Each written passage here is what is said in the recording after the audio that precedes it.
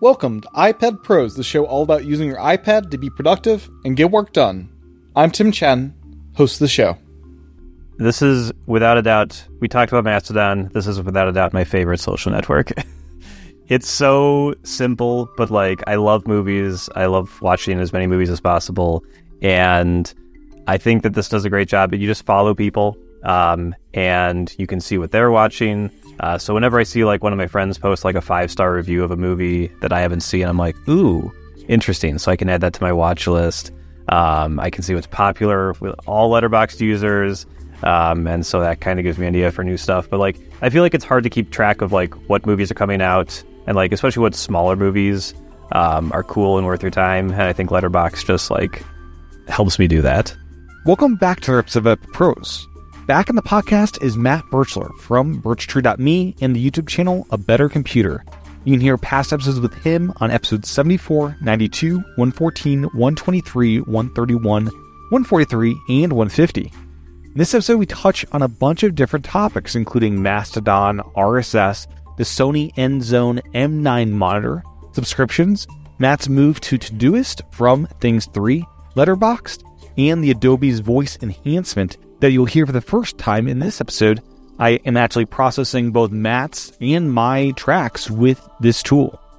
And to close out the episode, we go totally off topic with a spoiler-filled discussion of The Last of Us, both the game and the first episodes of the new HBO series, and it's a great discussion. We are both huge fans of this story and game and show, and I had a lot of fun diving deep into one of my favorite stories of all time. Before jumping into that final topic, I will share where you can find Matt and can promise that that is the only topic found in those last 15 minutes, and we don't have any tangents into any other topics. As a reminder, you can support this show over at patreon.com/iPadPros or by subscribing in Apple Podcasts.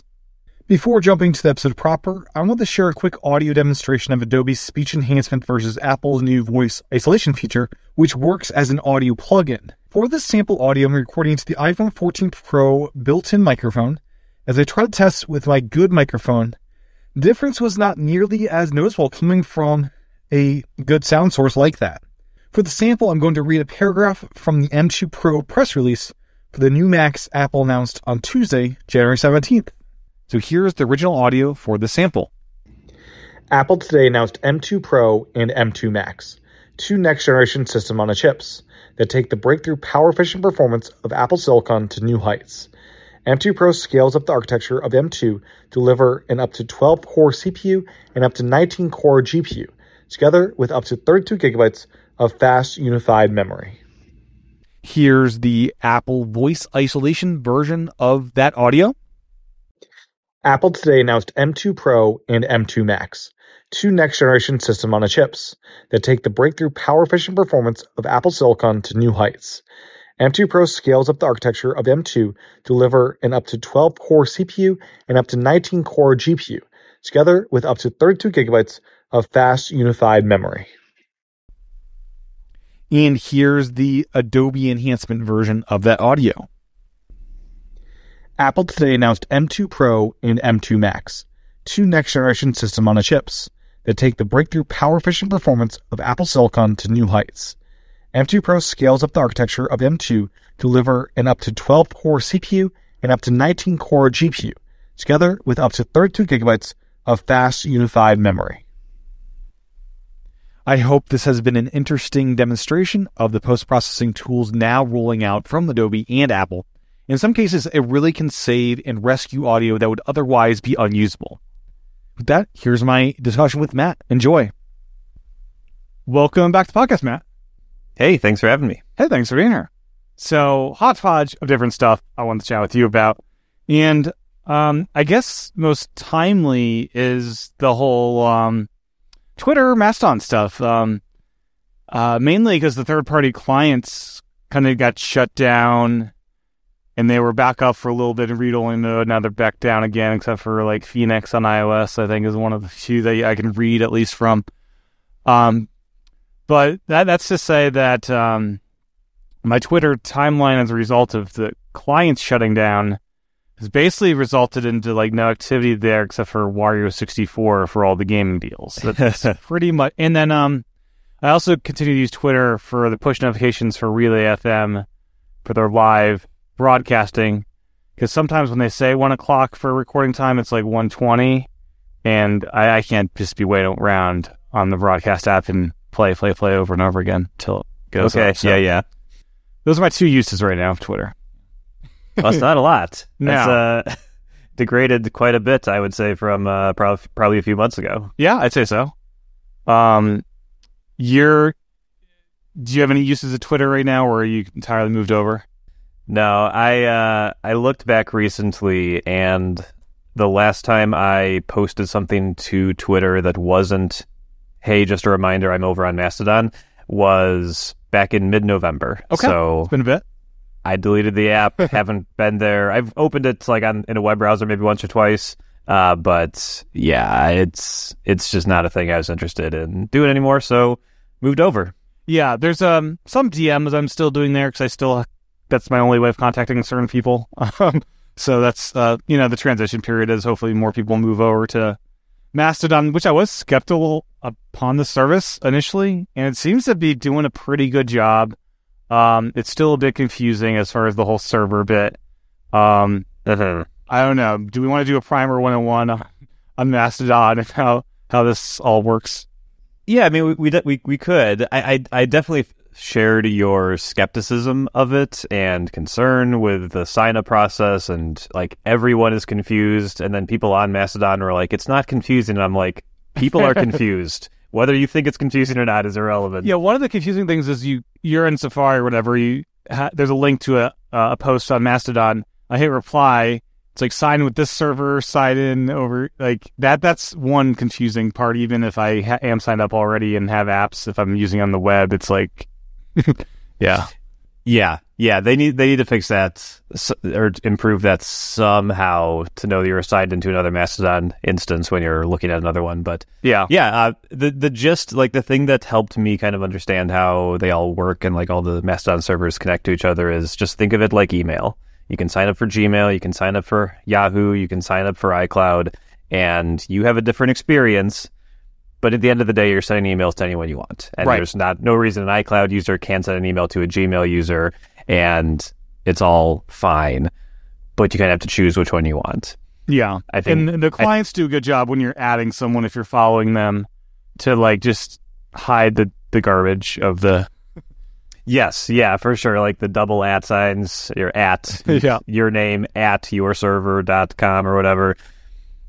Yeah, it's definitely still confusing, but more of the nerds seem to have made the jump, which is great. Yeah. For people like you and me. How are the, like, Wario64 and other people that use Twitter to broadcast stuff on I don't know if it's automatic nature, but is hooking into Mastodon a thing quite as it was with Twitter at this point? It is, but it's not super easy. Okay. Like most places, you can just go to like auto post to Twitter as like a checkbox or something in whatever you're posting there. Yeah. And so I'm actually doing this with my blog. So when I post a blog post, I have an automation that sends it to my Twitter account, my like automated account that I don't touch or log into, but some people like to follow there. And then it also posts to Mastodon now.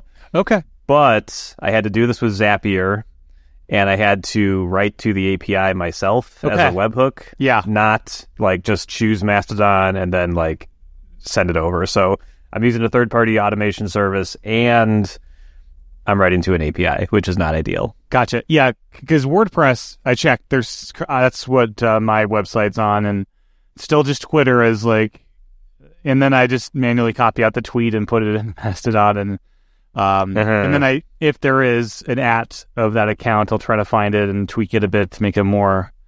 But it's still still a process. Yeah. It's still a process, yeah. And I can't figure out how to get like images to come over in this request. So like if I have a featured like image I want to have in the post, it's not there. So it's a whole thing. But it'll presumably get better as more people stick around. One of the cool features is the whole spoiler tag thing with the Mastodon. John Siracusa was able to post about The Last of Us, And I noticed on Twitter, he just posted the joke about opening drawers with Joel. But Mastodon, he went into more depth of his feelings as on the show, as we'll talk about at the very end of this show. But that's a cool feature where you can, post stuff that you otherwise would feel bad about posting or not want to post. Yeah, that is one of my favorite features. Yeah. It's kind of a weird thing because there's like a culture of like what you put a content warning on Yeah, some of it's Mastodon. weird. It's like this didn't need a content warning. It's like almost. Yeah. Or like you'll post something that you think is innocuous and someone will be like, "Excuse me," but like it used to be a thing where like if you did anything about Twitter on Mastodon and you didn't put it behind a content warning, people would yell at you, and they yelled at me because I was like, "Twitter sucks," and they're like, "I don't want to see Twitter in my timeline," and I was like, it's like I don't know, mute the word. I don't know. I don't know. The term snowflake is a bit people don't like it sometimes, but some of it feels a bit snowflakey where you're gonna melt if you see something. Yeah. But the use case for like being able to talk about The Last of Us like openly, or I could do like an Avatar 2 like post and go full out versus just like overall impressions. Like I know you do reviews of like movies. You could have like a first one as an overall, and you could even on Mastodon do a more spoilerific version of that if you wanted to. That's true. Yeah. I would never spoil a movie in a review, but I like that I could. Analysis as a policy. Yes, absolutely.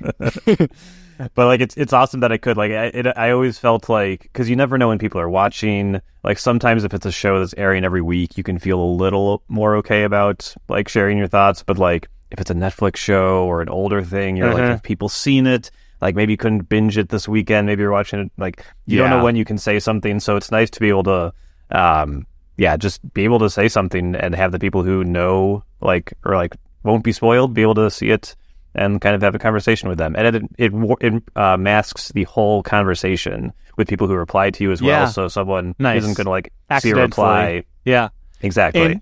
And I'm not sure if all the clients do this, but you get to tell the client or the service, this is a Last of Us spoiler. This is a political thing that might be bad or something. You get to kind of frame it how you want it to frame it, which is nice. Exactly. Yeah. So when you say I want to put this behind a content warning, you get to put whatever text you want as like the thing people will see, and then they can use that to click in and see more details if they want. So what are your favorite clients up until now? I mean, most of them are in beta that I've been using. It's a weird thing. The best clients are in beta right now. So I think 3 have stood out to me. I'm curious what ones are landing with you. So I think the clear winner right now is Ivory from Absolutely. Tapbots. And I am on that beta. It's wonderful. It's a hot commodity. It's Tweetbot, but that was the thing. That there was like a propagation error within Mastodon, so I had the alert set to go this time, and so it's not as real time as Twitter in some instances, which showed itself when people are eager to get into the beta. Ivory is the new app from Tapbots. It's effectively Tweetbot, but for Mastodon, but it's, I don't know why, but it feels more joyful. There's a sense of like whimsy about it that I really like, and it displays things just really, really beautifully. And it seems to be there's like a track people go through with Mastodon. They're like, oh, this is kind of confusing. It's kind of janky. Then they install Ivory and use it, and they're like, I love Mastodon. I'm never going back. So Ivory is a huge, huge benefit to the service, I think. And I know they're working really hard to get it out to the public relatively soon, and I think people will pay basically whatever for it.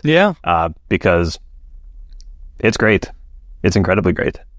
And then Mammoth is the other one that I found really good, especially for just notifications. As weird as that sounds, they're so quick about notifications. Ivory, do you know, has Ivory implemented notifications? I don't seem to get anything as far as that from them yet. Yeah, Ivory does have notifications, and they are absolutely real time for me. They are. Okay. I might have accidentally turned those off, so maybe I'll look into that. I've definitely done, because I'm curious. Like I have like the website open, Mastodon.social open, and my client open, and I can see like Tweetbot or Ivory get the notifications exactly at the same time. So it's pretty nice for me. I like in Mammoth, like on the on one of the tabs, it's like all activity. I can have mentions, likes, reposts, so you can really filter out stuff. I do like the all activity kind of thing. I think Tweetbot or Ivory does this as well, where this is a part of Mastodon where your kind of at screen can also become more of like looking at who's following you and stuff like that. Mm-hmm. Yeah. They also have, they're the only place I know that does this, but Mammoth also has a way to schedule posts for later. Ooh, did not notice that. So from the compose screen, there's like a 3 dots to show more options, and there's a schedule option, and you can schedule it for any time you'd like in the future. Oh, look at this. We can collaborate via SharePlay. Did you see this? Oh, no, I didn't. This is wild. Collaborate on the greatest post of all time. I hit it. It's not doing anything. I was going to send you a collaboration thing, but it doesn't seem to work. But that's kind of an intriguing. You can collaborate on over iMessage or whatever. Now the other thing about Mastodon that was initially a little weird is the whole direct messages and who gets to see your content aspect of it. Some apps do a good job of having just a direct messages tab like you're used to in Twitter, but others are just like you get to just choose if it's a DM or not, and when you're replying, hopefully you're looking at the client properly to know if it's private or not. Yeah, that's definitely a weird thing because they all happen in your timeline. It's not like it's not like direct messages. You have to go to a separate part of the app. Although, like you said, some apps like kind of have a separate view for them. But yeah, it's just the privacy of the replies. Yeah. Is if you reply to someone, you can reply publicly and have everyone see it, or you can reply only for them, and then that's a quote-unquote DM. In the system. So I honestly don't understand them fully. Again, Mastodon has some confusing things, but it's definitely a shift in what you're used to for DMing people. And it's really nice having polls that actually function in third-party apps. That is a lovely thing. And every third-party app has all the features of the service. Yeah. Like as far as I can tell from talking with devs, it sounds like there's no advantage the official Mastodon app has over what chatbots can do, what anyone else can do. Not terrible. That's what it started with. It's like, this isn't terrible. On iPad, the Ivory really, I think, is the best one. Like Mammoth, I'm not a fan of the panel structure, especially with resizing that window and how that all plays out. Okay. But yeah, iPhone seems to be a much, like the developers understand that much better. But yeah, Ivory is the way to go on iPad, I think. Yeah. The third one that really resonates with me is an app called Mona, which is also in beta. I've heard about this one, yeah. So this is from the developer of Spring for Twitter. Yeah. Which is like the power users Twitter app, right. I think. Yep, for sure. It was one of the last Twitter apps to go down, I think. Yeah. It was holding out for a little bit. But yeah, it's really customizable. So Ivory, I think, just has like a great experience, like just on its own. Mona.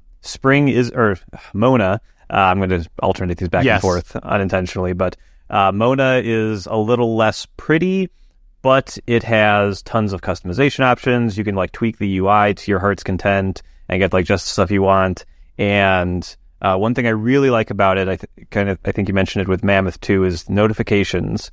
So this is like the only client. It was the same with Twitter, where like one thing I liked about the Twitter app is if you got like a tweet with 20 likes, instead of it being 20 rows in like the list of notifications, it's one row that says these 20 people liked it. That's great. Such a nice quality of life improvement. Is Mammoth the one that is also building their own server to make sign up an easy thing? I think so, yeah. Which is honestly a really smart thing to do. They should all be doing it, yeah. They should be. They should do it. They should charge a subscription that pays for their server costs, and you get to use the app. And I don't know. That'd be an interesting model. Like, I think that's a good way to justify the subscription. And you're able to move your username elsewhere if you want to move. You just don't get to keep all your old posts, which I guess I wish there was a way to move that stuff too, but I understand it at the same time. Yeah. And I don't. Is there a way to change your username on Mastodon after you've created it? I've not checked. Because I know you can move without losing people, but basically, I'm regretting the username I selected 6 years ago when I signed up originally, and I want to change it. What's your username? So I'm at Birchtree on Mastodon Social. Gotcha. And I got it because I could, but honestly, I would prefer at Matt Birchler. Gotcha. Yeah, that makes sense. I'm sure that's available, but then I'd have to. I don't know if I can migrate from one to the other on the same server. Yeah. I'm certainly not going to do it live on the air. No. Has your relationship to RSS and other things like that changed with the downfall of Twitter? Like, are you using RSS more than you had in the past? I am an outlier, I think, in this regard. I've never stopped using RSS. Look at you. I routinely get hundreds of RSS articles in my feed every day, and I have been doing that since like 2004. Amazing. So you all just came back to where I've always been. Yeah. What's your app of choice these days? So for me, it's Reader everywhere. Reader 5 iPhone, they're up to now? Yeah, whatever. I like literally whatever the new one is, I'll pay for it because it's like $5 and I get years and years of use out of it. Yeah. And I use it because it's super fast. Mm-hmm. And I, like I said, subscribe to a lot of feeds. So I have like 200 to 300 articles probably that hit my feed every day. So I'm not reading everything I subscribe to. It's more of a triage system. Okay. I was wondering about that because that's one problem I had with RSS back in the day is you have to be very careful which feeds you subscribe to. Yeah. I know some people who use like Unread is the other like really popular one in kind of the Apple enthusiast space. And like whenever I talk to someone who uses Unread, in most cases they're following many fewer things than me. Mm-hmm. But like I do like a volume game, like give me everything. Yeah. And then I'll triage it down and save things to a read later app and, kind of read the things I actually want. But I subscribe to like The Verge and they post like 40 posts a day. Yeah. And I subscribe to Ars Technica and a couple news sites and like it's a busy feed. Yeah, there are different approaches. Like there's the approach I've heard, I think Mark Orman was sharing, like do the low volume sites that you wouldn't check regularly as one way to use RSS in a non way that's not going to be like a big Twitter feed kind of. So that's definitely useful, but also like I like following the higher volume ones. I have a folder in my reader called Firehose, which is where like The Verge goes. Yeah. And it's just like here's all the tech news, and it just lets me like just really quickly catch up on what happened without like relying on someone in my feeds to post it. It'd be interesting if an RSS client would look at all your stuff you're subscribed to and summary, there are 20 posts about this one thing. I don't know what kind of AI would be used to do that. So this would be great. Back in the day, it hasn't been maintained for many, many years, but there was an RSS reader called Fever, and it assigned a temperature like rating to each link. And so like if like 10 of your sites all linked back to the same blog post, that post would like rise to the top of your page, and so you'd be able to see that. It didn't always work, but like I think you're right. Like this seems like a ChatGPT thing made in heaven. Like here's all the news that came into my feed today. Summarize it for me, or like show me the topics that were covered. Yeah, like that's actually exactly what I would do. I think that there's potential in something like that for sure. Interesting. So if, any RSS developers who are listening to the show, that's a feature idea for sure. So external displays are now a thing for iPad users, and I've gotten the display you did. I actually didn't know you had this until I started looking up reviews, and yours popped to the top. The Sony InZone M9, the monitor that has a little PS5 stand looking thing in the bottom, and it's like optimized for PS5, which is great because I moved my PS5 away from the TV, which I never have use of anymore. It's a family TV at this point. And it's down at the desk, yet it's a lovely thing, and it looks amazing on iPad. Like, I was upgrading from like a cheapo, like $200 27-inch monitor to me too. This kind of, it's a premium monitor now. It's great, and it feels it. And still half the cost of the studio display. Yeah, which is great. Yeah, so it's a 4K 27-inch monitor with 96 local dimming zones, which I was looking up the iPad Pro local dimming zones, and that has 2,500 zones and 12.9 inches. which kind of blows my mind because I don't notice the blooming that I would expect with that when I'm using it versus the amount of blooming I see on the iPad. Like, it seems comparable. So they're doing a good job with the 96 zones is all I'm saying. I think they're doing a good job. Yeah, I occasionally see it if I'm looking at a black screen with like a white mouse cursor on Windows. Yeah, that's the only time I see it. But like, most of the time it looks really, really nice. I bought this several months ago and I'm super, super happy with it. Yeah, I got it back when it was on sale for the Black Friday period. It was $100 off. I had quite the saga. I got a refurbished one that was like half off, and that one had all sorts of issues. It had like green dots all over it. Then I got a different one that was also open box, and that one had an issue where half the screen wouldn't display on like one of the HDMI ports. And then then at that point, there was a sale for the exact same price as the open box one, brand new, works great. So, lesson learned with displays: go new. If you can, if you can, yes. You took it off the stand. It's got kind of a bizarre stand. I kind of like it, but yours is just on an arm, right? Yeah, the best upgrade I made, I think, to my desk was getting a monitor arm for like $20 on Amazon, and I like it a lot. It gives me a ton of space left, but yeah, I don't know. You're using the stand? I am. Sounds like? I kind of like the look of it next to the PS5. It kind of looks like they belong together a little bit. And once things are hooked into the monitor, it's got a lot of hard to reach ports at the bottom, but once they're in there kind of thing. And I do like the fact that it does elevate, it rises and lowers a bit. So I will take advantage of moving it up and down on that stand. And I do like the fact that it's kind of a tripod, so you can still put stuff directly underneath the monitor versus some stands which would have the feet closer to the front. So it's nice that they're kind of in the back. Yeah, you can stick little stuff under there if you want. Yeah. But yeah, it's an HDR monitor that looks great for PS5 games, but also great on the iPad. Like substantially different experience going from that to Yep. Well, yeah, and it does 144 hertz. So I suspect the iPad doesn't do that. It probably only does 60 for the iPad, but with the Mac plugged into it, you get the full 144, and it looks nice.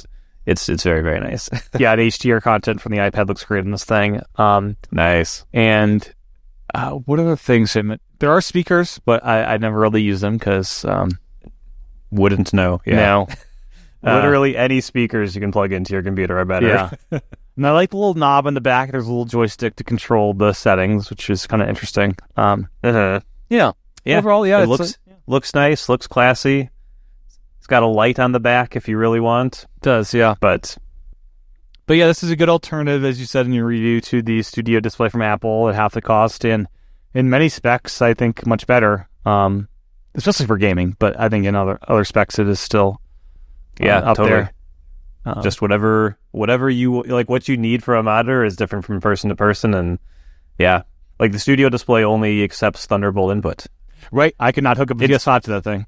Literally can't work with the PS5. Literally will not work with my PC that I connect to it. Like, so it's a no-go. I've even been like, could I justify? Is there some kind of Studio adapter Display to hook it into? Not really. Yeah. Yes, it sounds like a Rube Goldberg situation if you really want to get it to work. And even that, it's Pro Display XDR is the same way, I think. And there's all these alternatives cropping up. Dell and another company at STS had some 5K and X6K alternatives, and they have all additional inputs, which is great on a monitor. Yes. Yeah. Yes.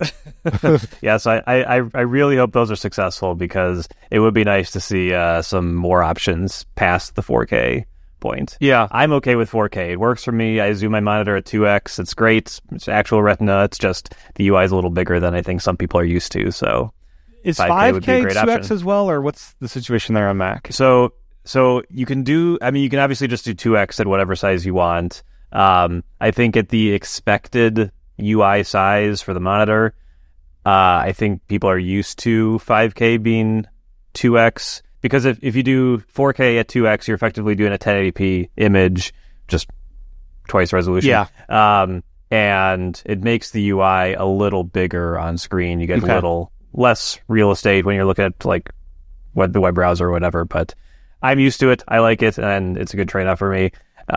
Nice. But yeah, I know it sounds like once you get a 5K monitor, 27 inches, it's hard to justify going back. And so that's where you get into the whole conversation with people who are like, a Mac user would never get a 4K 27-inch screen. I was like, well, they would.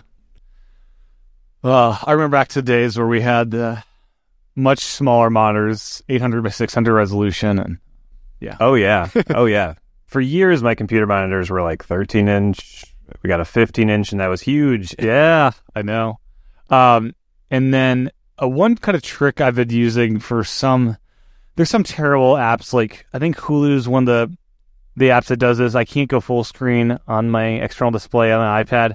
So I changed the resolution down as far as it goes to make that window bigger. That's a little hack if you're an iPad user struggling with some That's a nice little hack. The bad apps out there. Yeah. Could you disable Stage Manager? Would it go full screen? You can't do it on external though. Oh, okay. So if you're on an external, I haven't used an iPad with an external monitor since the beta period. Yeah, some apps, and it used to do this, but stopped doing this. Where if you have Stage Manager disabled on the iPad screen, you put Hulu on the iPad screen, it'll just show up like old school external display support would, and has full screen on external and the black whatever on the iPad. But I've noticed some of that is no longer working. But yeah, it's the whole scene over here on iPad. We're learning how externals work. Yeah. iPad OS 17 hopefully is going to tighten all this up. Yes, they'd like to do a big thing and then tighten things up. So hopefully they do enough tightening. Yes, yeah. Everybody's very, very happy it exists. I think we just the execution. We wanted a little nicer. Yeah, for sure. And then I want to chat a little bit about subscriptions. You did a video on what subscriptions are kind of worth it. I had a calling because I was going on paternity leave, and which means in my job I don't get income for this period. So I'm kind of like, what can I get rid of? And there was a lot that I was like, I really don't need this, don't need this. Some stuff I held on to.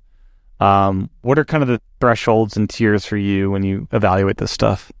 Yeah, so for me, it's really how much value do I get from the app, whether I want to pay for it or not. So if it's something I use all the time and like there's really no good replacement, or like my life would be meaningfully worse without it. Yeah.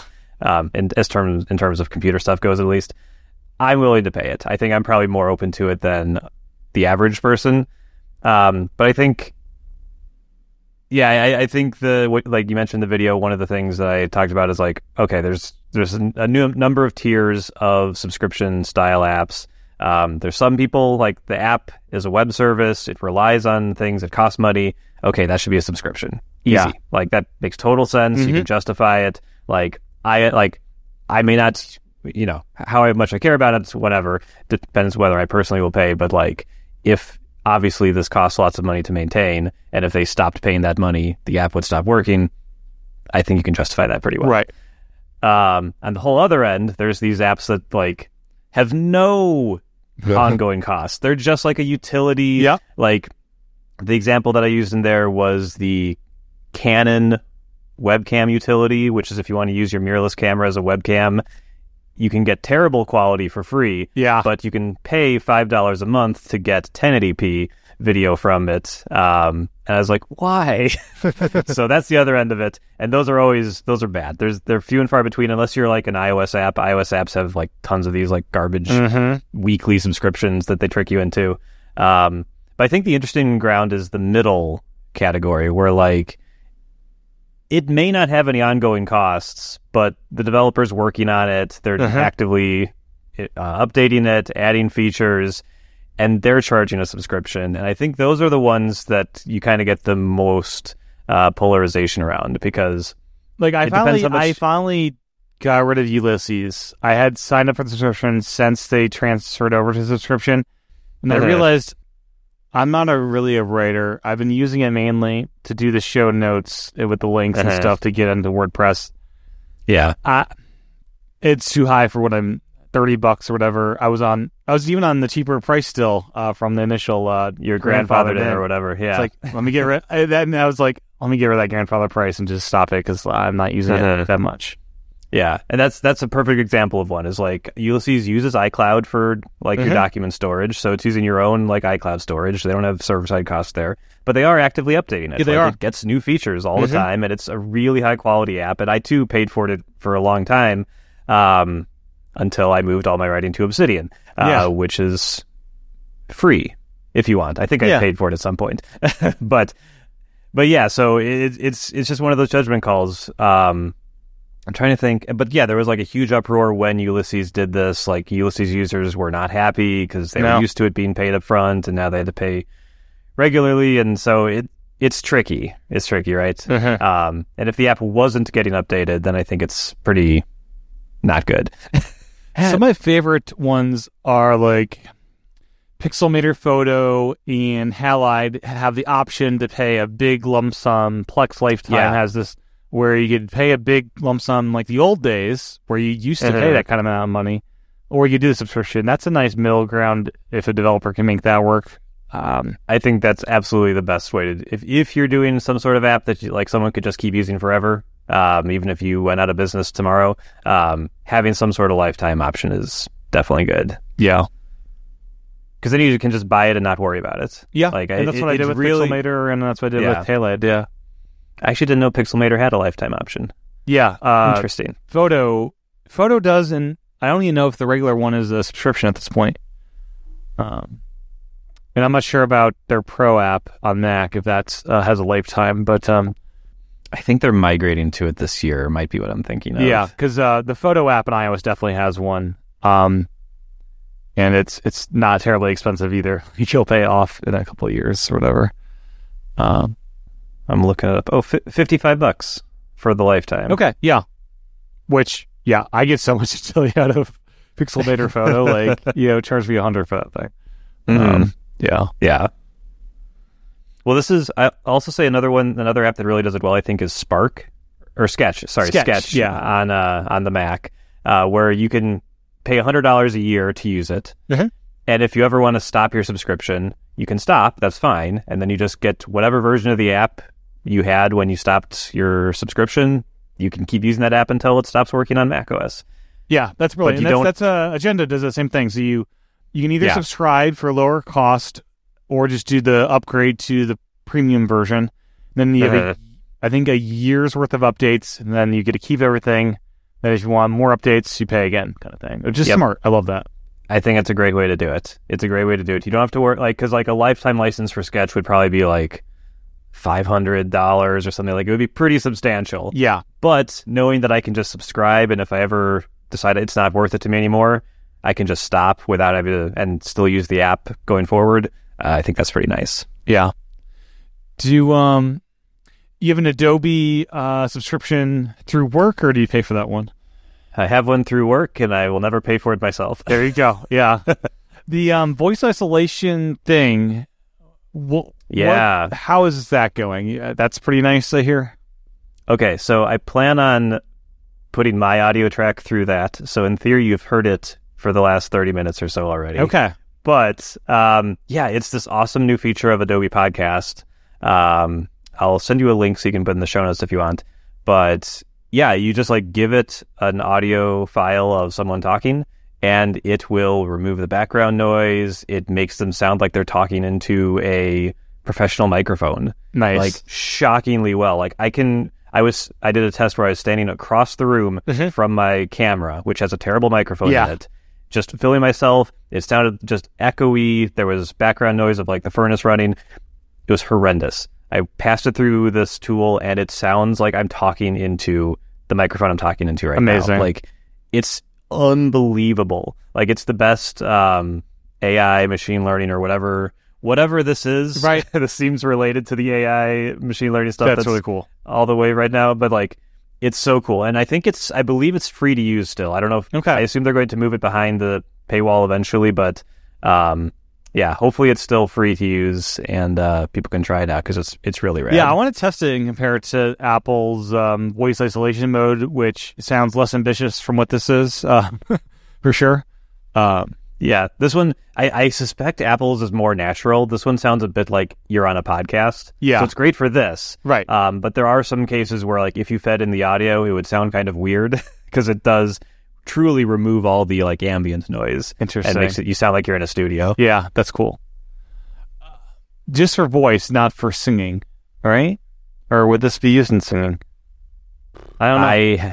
I have no idea. You capture your kids singing some song in the kitchen and send it through that, see what it sounds that'd like. be interesting. Yeah, I'm definitely not brave enough myself to sing and certainly not brave enough to share it online. That on YouTube, yes. And then Todoist, you've been moving to that instead of Things 3. What's that been like for you? It's mostly been a curiosity. I've been using Things for effectively as long as Things has been an app. But I get curious about what else is going on out there. And Things 3 feels a little long in the tooth at this point. Like, it's still pretty great, but they don't really add much to it. And as, like, I think more about how I work, like a web component or like at least an API that I can like automate things with is more important. And Things doesn't really have that, which is kind of unfortunate. So I'm just trying out Todoist. It's definitely not as nice to use moment to moment, but there's some really nice stuff with the natural language input. And like I said, being able to easily automate things with it, both like when I mark something done in Todoist, I can trigger something, or when something else happens in the world, I can trigger a task like created in Todoist for myself, which is pretty nice. But it's cool. I think I'm just playing around until the inevitable Things 4 or Things Cloud, or I'm convinced. Speaking of subscriptions, I'm pretty confident whatever Things does next will be a subscription, and not the paid upfront that they did now. Because like Things Cloud is like their sync service. Like I was saying, with like ongoing costs, I gave them like $50 like 5-6 years ago. Yeah, and I haven't given them a penny since. No, but they've spent money anymore. They haven't. Like I would literally pay. I would happily pay. But I know Omni Group is they have the option of either or kind of thing at this point. And with the subscription, you get the cloud stuff. Okay. Yeah. Oh, OmniFocus. I'm curious. Yeah. I did an interview a long time ago with Ken Case about OmniFocus 4 is going to release it when the app was done. I've been sitting in that audio for quite a while, so I'm excited to see when that eventually sees the light of day and they've finished that process. Yeah, I don't know what's going on with that anymore, but I do hope they have a really great release, because OmniFocus used to be one of the great task managers. I'm always rooting for them because I do love the company and their apps. Absolutely. Yeah. It just seems like they're a little bit out of sync with the rest of the market right now. Yes, a little bit. Yeah, I just don't know where they fit. So hopefully they nail it. Yeah, hope so. And then Letterboxd. I downloaded this app January 1st. I'm starting to catalog the movies I'm watching. I need something for this for TV shows as well.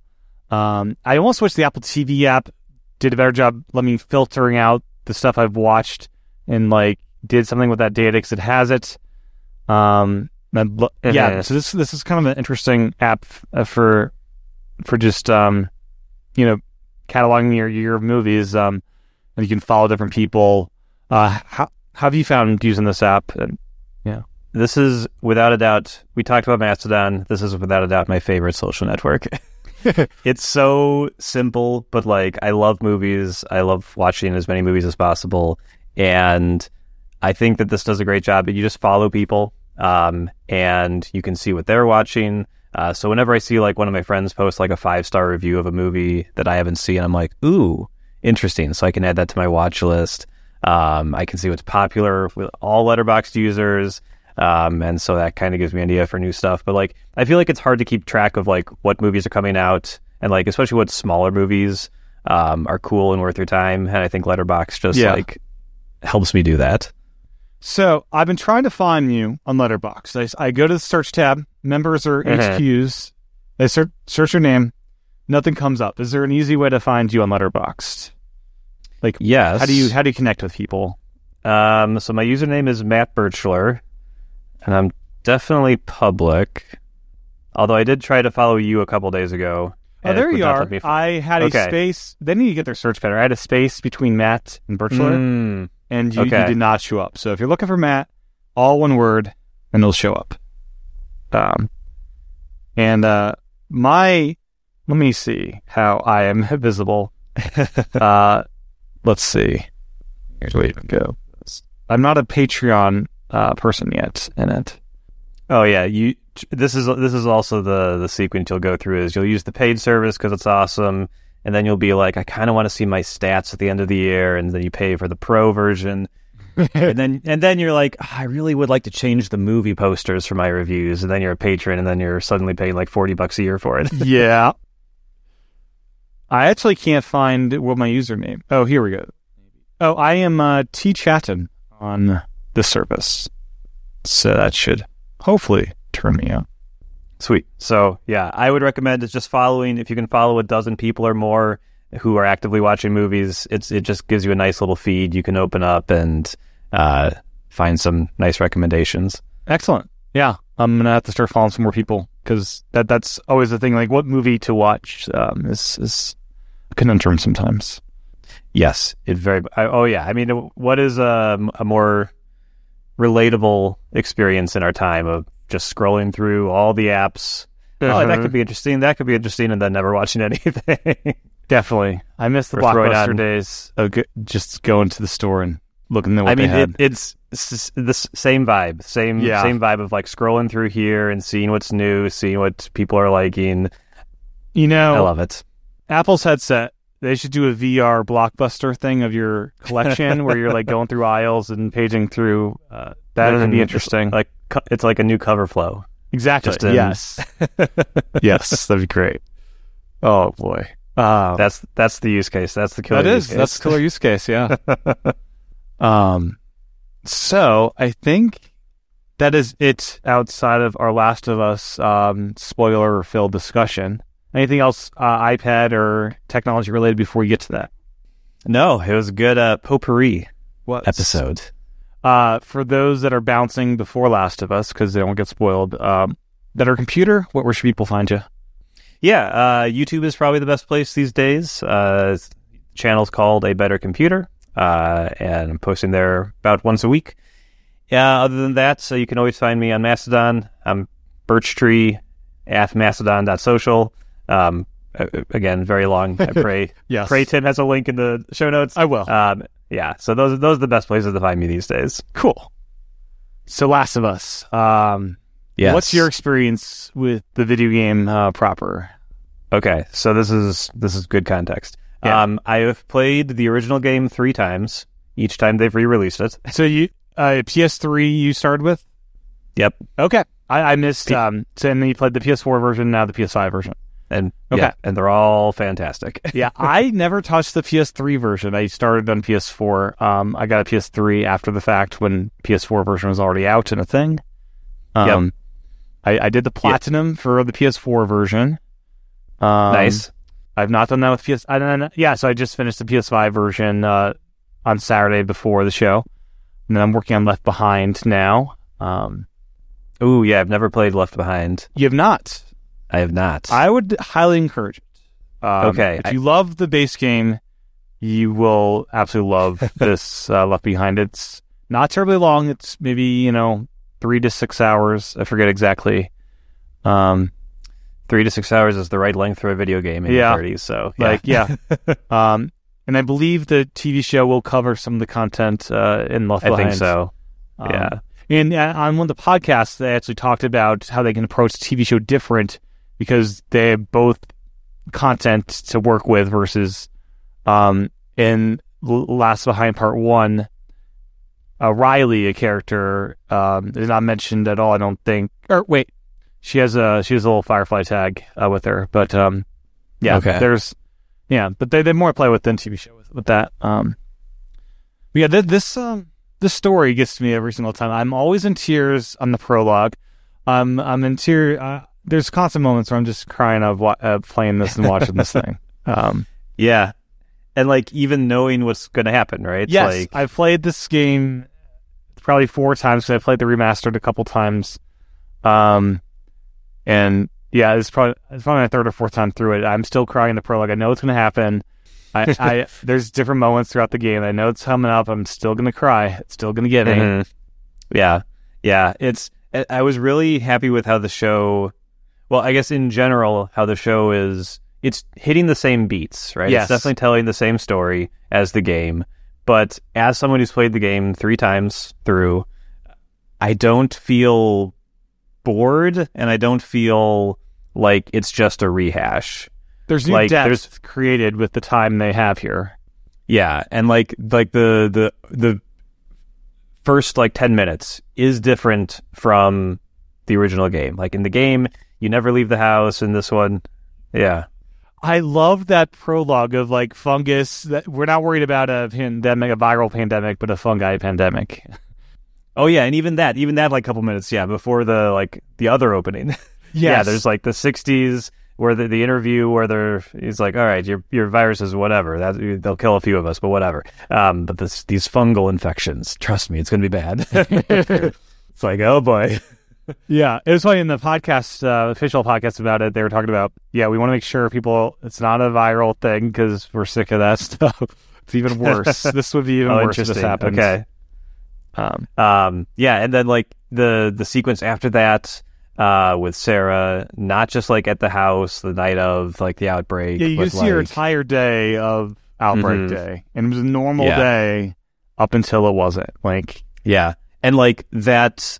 I think the shot that got me the most is the shot, and we're fully in spoilers right now. Totally, right? Yes. Okay, so the shot that I think just gut. I don't know if it was a gut punch. It was the one that made me go, "Oh boy, I'm going to love this show." Is where she's at the house and with her neighbors, and she's just going through something on the shelves, going through the movies, and then the old woman in the chair behind her is doing these weird contortions, and it's clear she's infected and.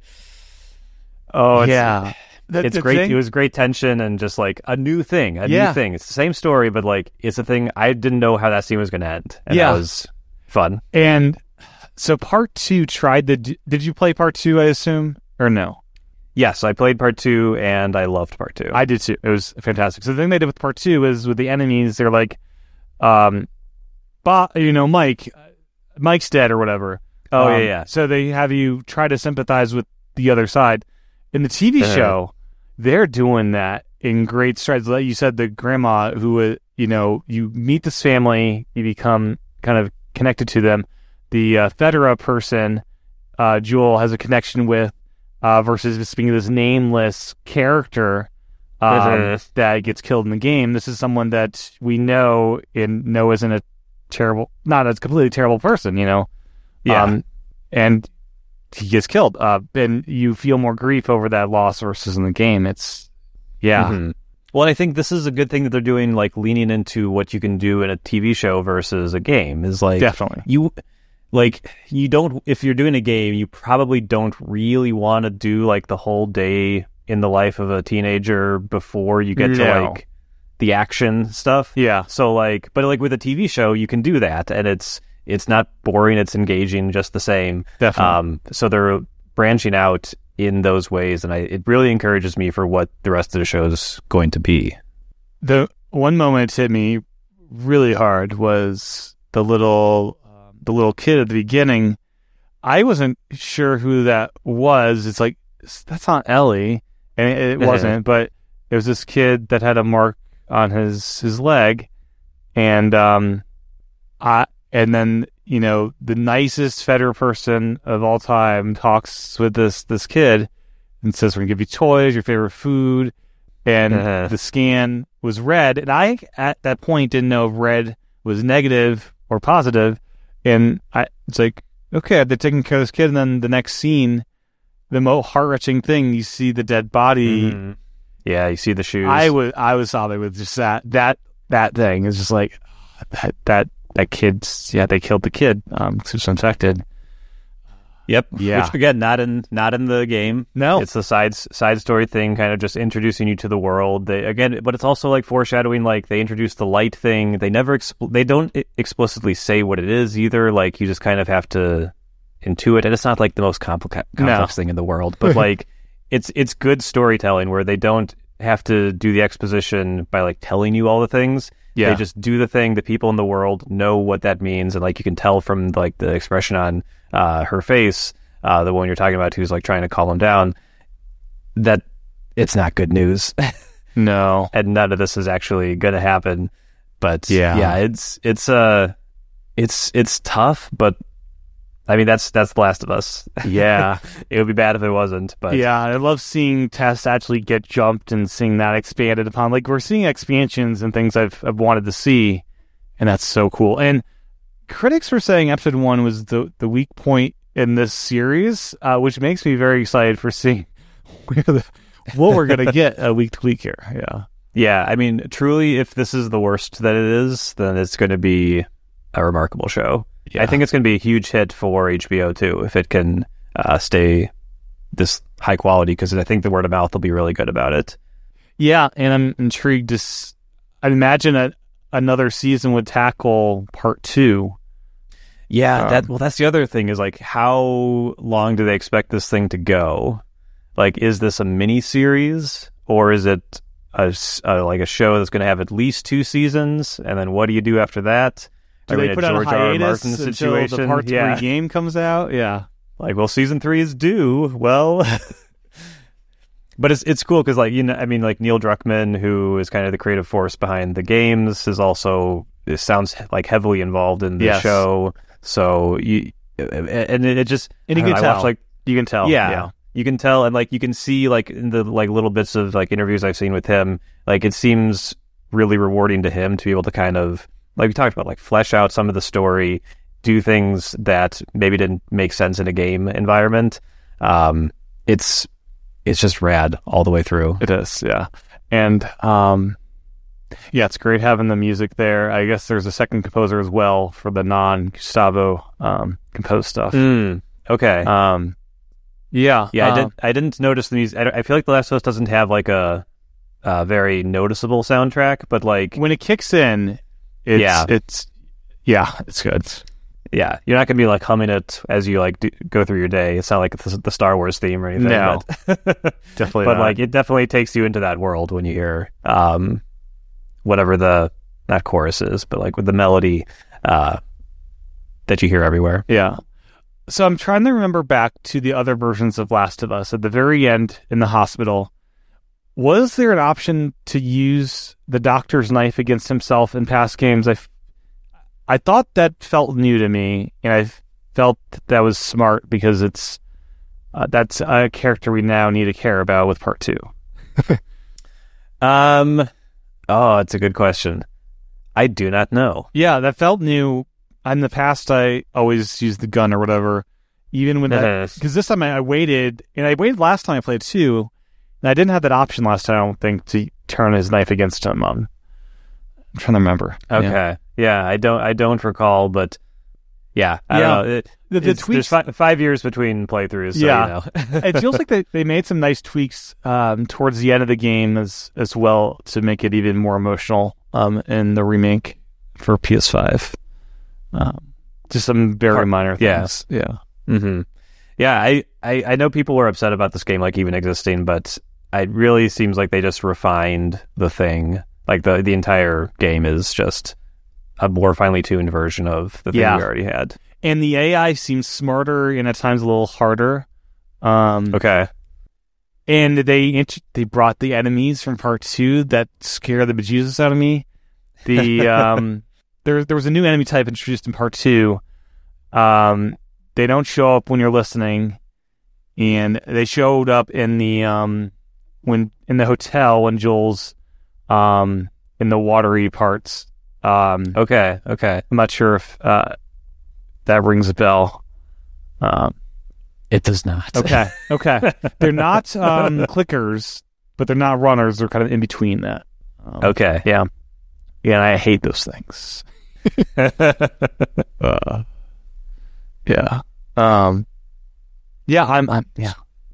I'm super excited to see where the series goes. And anything else on Last of Us? I think everyone should watch it. I think that if you're remotely interested, you should watch it. Yeah. I think if you like anything at all, you should watch it. I think it's great. Yeah, for sure. The very opening, I loved her going to the watch store, her using Joel's money to repair it because you won't do this for yourself. Yeah. That was such building on that. It was also interesting that the watch owner's wife, I believe his wife knew about something going wrong before the news. Like, she was watching the news all day or all night when she got home. And nothing on the news until, right? I don't know. Yeah, I wasn't sure if she was like clicking through and just like was on that for a couple seconds and was like, whatever. But they do that in the game as well, where like you just hear things like in the background or like see things on the screen, like the TV, like as the characters are having a conversation where like something's happening, but it's not very clear, and it's kind of like it. You know what's going to happen because you bought the game. You saw the trailers. Yes. But like it's showing how the characters, it's just kind of passing them by until it like really hits them, and then they have to go. And and then they really go. I like how they recreated in that opening scene, like when they're trying to get out of town. Yeah. Like they did the thing where they had like the camera in the car with them, like you do in the game, and you're looking around. The same T intersection that was in the game. Yep. And then they added the airplane crash, which I was like, I think that was the moment where I was like, all right, this is really, they spend money on this. Yeah, in Left Behind, there's an airplane crashed into a mall, and there's like diaries you can look at, like someone was infected on the plane and, went down through that. And that accumulation with, Sarah getting shot was just heart-wrenching as ever. Like it hits every time. Like, and like Pedro Pascal does a great job there, like showing the obviously the pain of that moment. Yeah, the how quickly they can get you attached to these characters in a way that makes you cry is astounding. Like in the game and this, like, I don't know a story that does this as well besides maybe Up and the opening of Up. Yeah, it's a different kind of feeling with that. Yeah, but like especially in a video game, like that's not an emotion you normally feel for any character. And on the rare cases you do, it's like in an RPG where you've been with them for like 50 hours. Yes. Certain Final Fantasy games famously. But yeah, like to be in the first, I don't know, is it 15 minutes of the game, 20 minutes of the game, and like to lose a character who you just met. Yeah, it's unusual. Yeah. Oh, I want to say Ellie. From the trailers, I was skeptical that this would be a good fit, but instantly when I saw her performing, it's like, she's nailing this. This is like perfect. Like the voice, the just mannerisms, and she seems to be. And yeah, that was my one fear about by the trailers was just like instantly resolved. It's like, okay, well, yeah, and I mean she was a revelation on Game of Thrones, so. It was, I was just like, more of her, please. Yeah. She's great. Yeah. So I was down for it. I like that the characters aren't necessarily dead lookalikes for the game. Like, they're definitely similar, but it's not just like they tried to make them look exactly the same, except for Marlene. Yeah. And I like the Marlene connection with Ellie, her explaining just in that moment, I put you there, and like... I knew your mom, like, and that was kind of hidden to her up until then, which is interesting. Yeah, because in the game, I had the impression that Marlene and Ellie were longtime kind of buddies or friends. Yeah, and that's not the case. That's not what they're doing in the show. No. But the one thing I really like is that the actress who plays Marlene is the same person who did the voice in the games. So that's the only person who's exactly the same. Yeah, and I guess there will be roles for both Ellie and Joel's voice actors in different roles in this show coming up. Okay, which I'm excited for. That would make sense. It's a good thing to do for them. Yeah, and the Joel voice actor hosts the official podcast for the show, which is cool. Which is also worth checking out. I subscribed just a few minutes ago. Excellent. Yeah. But yeah, I think that's it. Thank you, Matt, for your time diving into tech and also one of my favorite video game series of all time. Anytime. Literally anytime. I'm happy to come on. Excellent. And then once again, check you out on Mastodon, Birchtree, and Mastodon social. Birchtree at Mastodon.social. Yep. Cool. And a better computer. And we will. I kind of want to do a after this TV show has wrapped up to do some kind of special bonus, just all about it. Yeah, I would love to as well. Excellent. Draft me a line. Thanks again. Okay, see you then. Well, as my discussion with Matt, make sure to check out Matt's YouTube channel over at A Better Computer. My thanks to Matt for his time recording this episode, and my thanks to you for your time and attention tuning in. As a reminder, you can support this podcast over at patreon.com/iPadPros or by subscribing in Apple Podcasts. With that, I'll talk to everyone again real soon.